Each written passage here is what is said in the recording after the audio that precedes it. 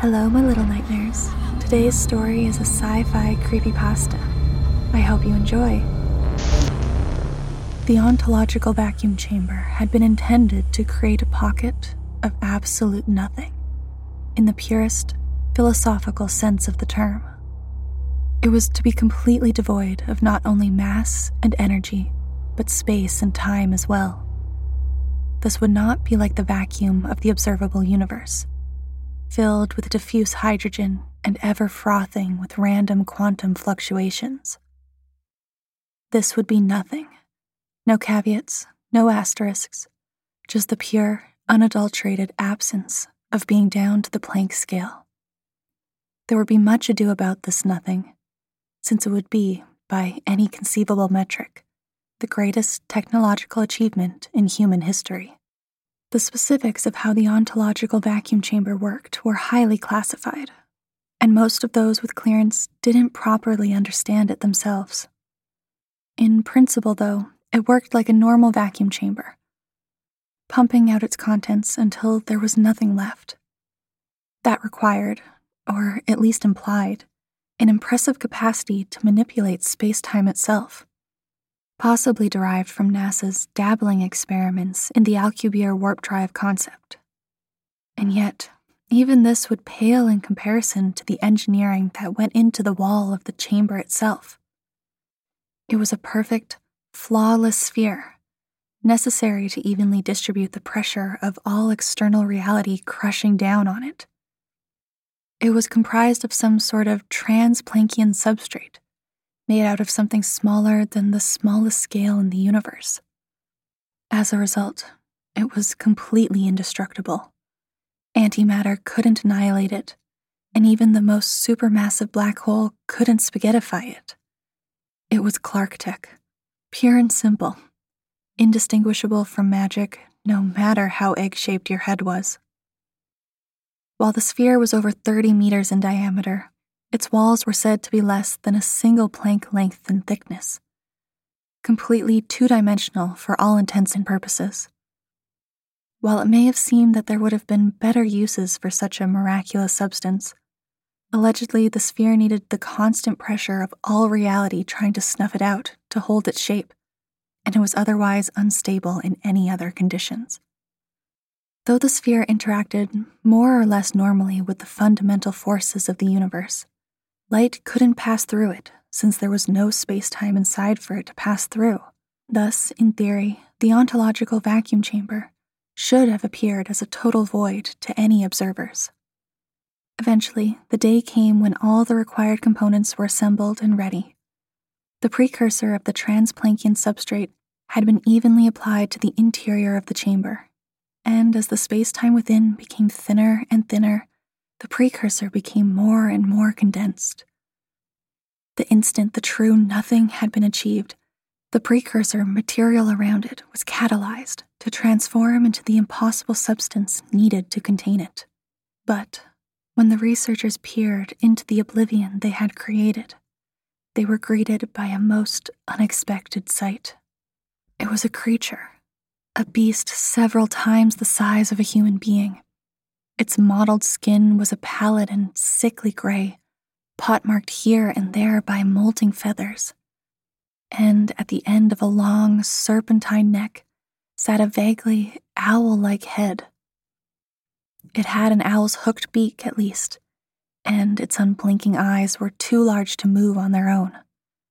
Its eyes were asymmetrical in their size and alignment, however, and heavy, liver-spotted jowls sagged from its cheeks. Its body was mostly an amorphous lump of wriggling blubber, possessing only a single pair of appendages that most closely resembled naked and emaciated wings. From the moment it first appeared, the creature spent most of its time curled up against the surface of the sphere, its moist folds of fat creating enough suction to hold it in place regardless of gravity. It would occasionally use its withering appendages to drag itself along to a new spot, but otherwise, it did nothing except mutter unintelligibly to itself in an almost human voice. It should have been impossible for any sound to pass through the sphere, of course, But yet, the creature's incessant muttering went on without end. It was recorded, every nanosecond, subjected to analysis by the greatest human minds and the most powerful AIs, all of them unable to attribute any plausible meaning to what the entity was saying. Research was limited to passive study of the light and sound that emitted from the ontological vacuum chamber, since nothing and no one could get inside, if there even was an inside to speak of. Despite the owl's vague, if deformed, resemblance to earthly life, spectral analysis failed to confirm the presence of any known elements or molecular compounds in its body. In all the time it had been there, it had never shrunk or grown, never required any sustenance or produced any waste, never stopped muttering long enough to inhale even once. It had also never reacted or responded to external stimuli of any kind. If it was sentient, and it was far from clear if it was thought to be solipsistically unaware of the rest of the universe. The owl was certainly an anomaly, an impossible and likely extra-dimensional being of utterly unknown origins and nature, but one that seemingly couldn't interact with the outside world at all, and thus pose no threat. With its ontological prison being both inescapable from within and impenetrable from without, there was simply nothing to be done about it. And so it was left where it was. Everything was recorded, everything was analyzed, and sometimes new experiments were conducted. But otherwise, the owl was largely forgotten about. Okay, that time it said, Crayola-colored craft dinner simmers unheated as the scullery implodes under the matron's arduous tutelage. Security Officer Joseph Cromwell claimed, somehow managing to maintain a straight face. Shut up, no it didn't, researcher Luna Valdez laughed, punching him playfully in the arm. The two of them stood on a concrete walkway in front of the ontological vacuum chamber in its underground bunker, the entire setup being fairly reminiscent of a public aquarium. While the Dreadfort facility didn't exactly condone its staff treating the low-risk, non-humanoid containment level as a menagerie, on-site recreational opportunities were somewhat limited. As such, the occasional impromptu date among madness-inducing cosmic horrors was tolerated. The owl clung to its two-dimensional wall directly in front of them, folds of slimy, pale flesh squished up against it, pulsating in time with some unknown internal bodily rhythms. Its large black eyes were filled with wandering white pinpricks of starlight, as it idly gazed outwards, despite everyone being fairly confident that it couldn't see anything. Luna, I'm telling you, this owl's coming up with some Lewis Carroll-level nonsense, Joseph insisted before finally cracking a smile. What do you think it is then, smarty pants? I think it's a Boltzmann brain of some kind, a being from astronomically improbable vacuum fluctuations, she said contemplatively. We tried making nothing, but there can never truly be nothing because it's too unstable. Nothing is a perfect, absolute state, and something is any deviation from that state. So nothing will always deteriorate into something eventually. Nature abhors a vacuum, after all. Okay, but why wouldn't it just collapse into some hydrogen gas or some radiation or something? Why would nothing turn into that? Joseph asked, gesturing towards the enormous owl-like monstrosity before them.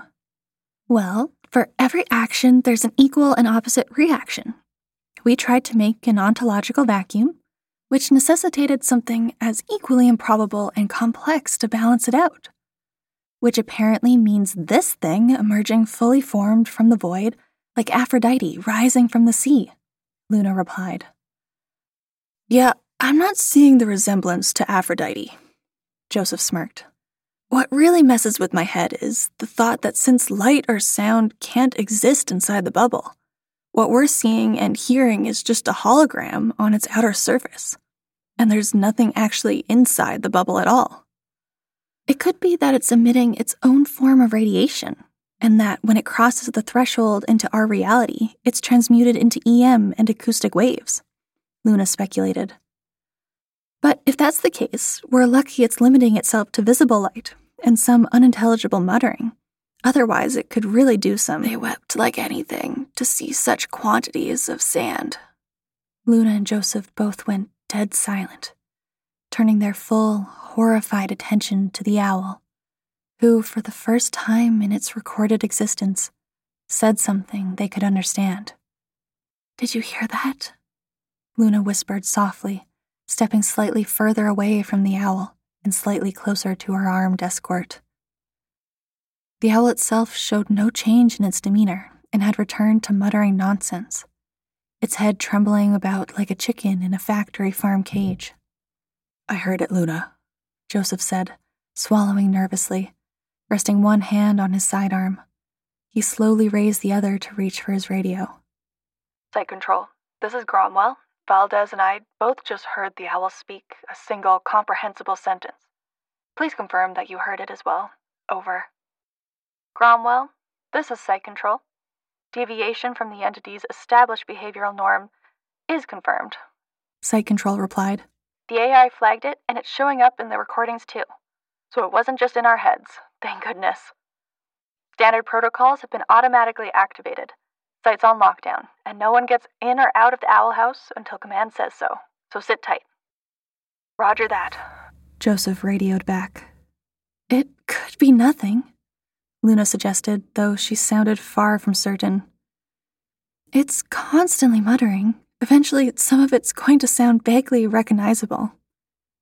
"That line was from The Walrus and the Carpenter, Luna," Joseph told her. "I said it was coming up with Lewis Carroll nonsense, and then it quotes The Walrus and the Carpenter. It can hear us, Luna. It's probably always been able to hear us." "Or you saying that is what primed us to interpret it that way," Luna countered. "It's just pareidolia, like seeing a face on Mars. Let's not assume anything until we have more data." It was then that the owl fell silent, itself an unprecedented occurrence. It raised its long neck back and coiled it slightly so that it had a better view of the outside. It cocked its head towards Luna and then Joseph, before beginning to speak again. "In ages yet to be, the Cydonia Mesa shall be carved into a face by Martian settlers, validating the delusions of their forebearers," the owl muttered. "Oh, hell," Joseph cursed under his breath. "Is that enough data for you, Luna? It can hear us, and it looks like it can see us, too." "Don't engage it unless we have to, or command orders it. That's the protocol," Luna reminded him. "Even if we can't leave the Owl House, we can probably still get out of its sight." "An odd notion," the owl muttered. "For an enlightened mind, a single glimpse of an object, from the tiniest particle to the most massive galactic supercluster, is enough to read all its intrinsic nature and infer the rest of its world line, its past, its future, and everything else it will ever interact with. The world lines of these objects can then also be inferred, and so on and so forth, albeit with compounding levels of inaccuracies the further one strays from direct observation.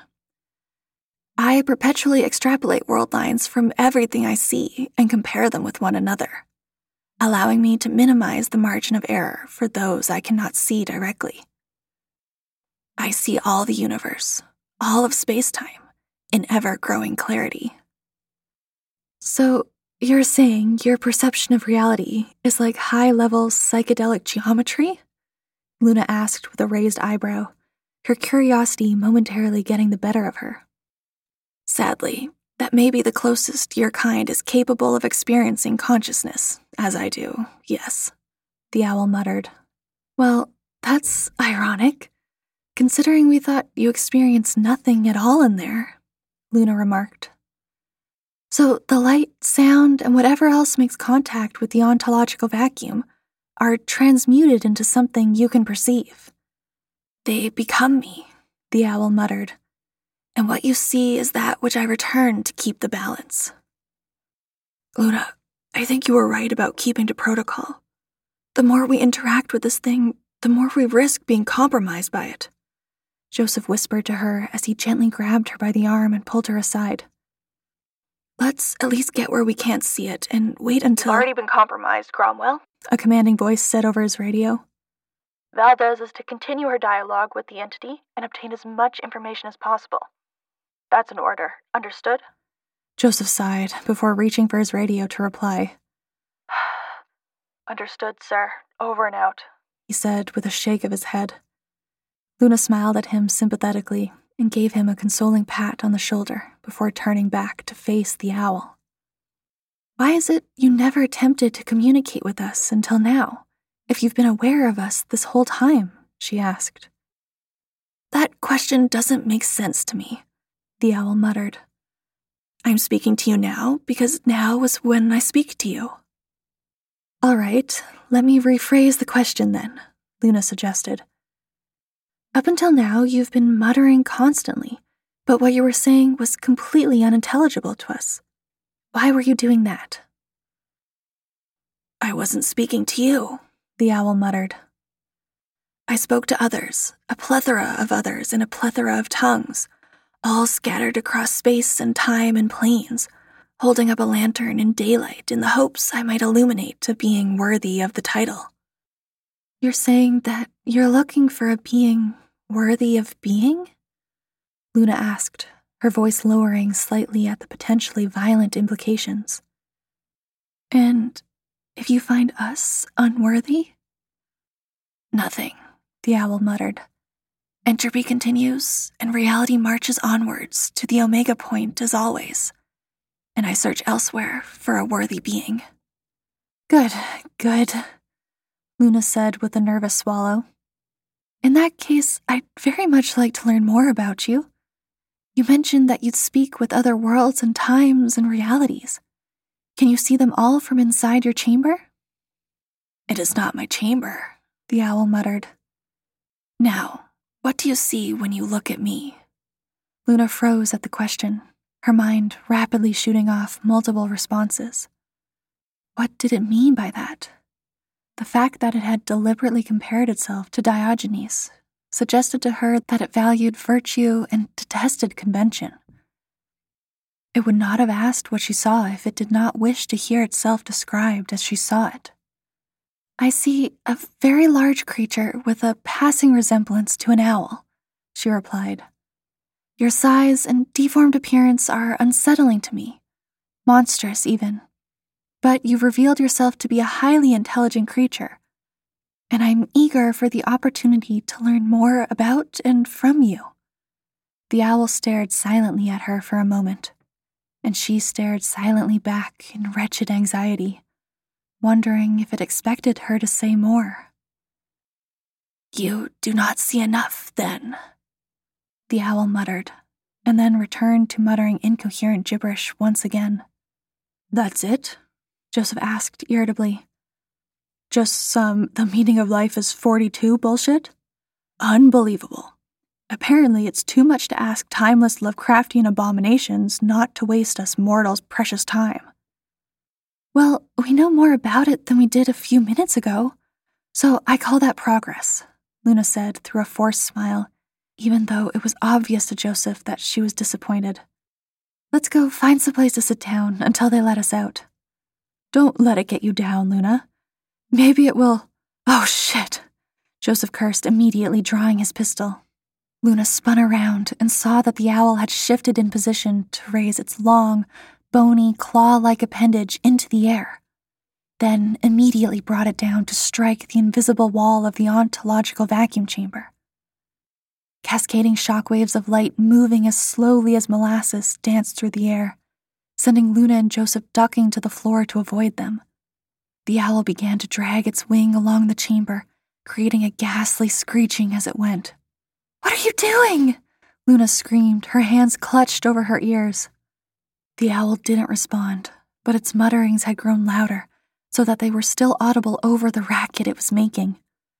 Joseph opened fire upon the entity, only for his bullets to bounce harmlessly off the transplankian barrier.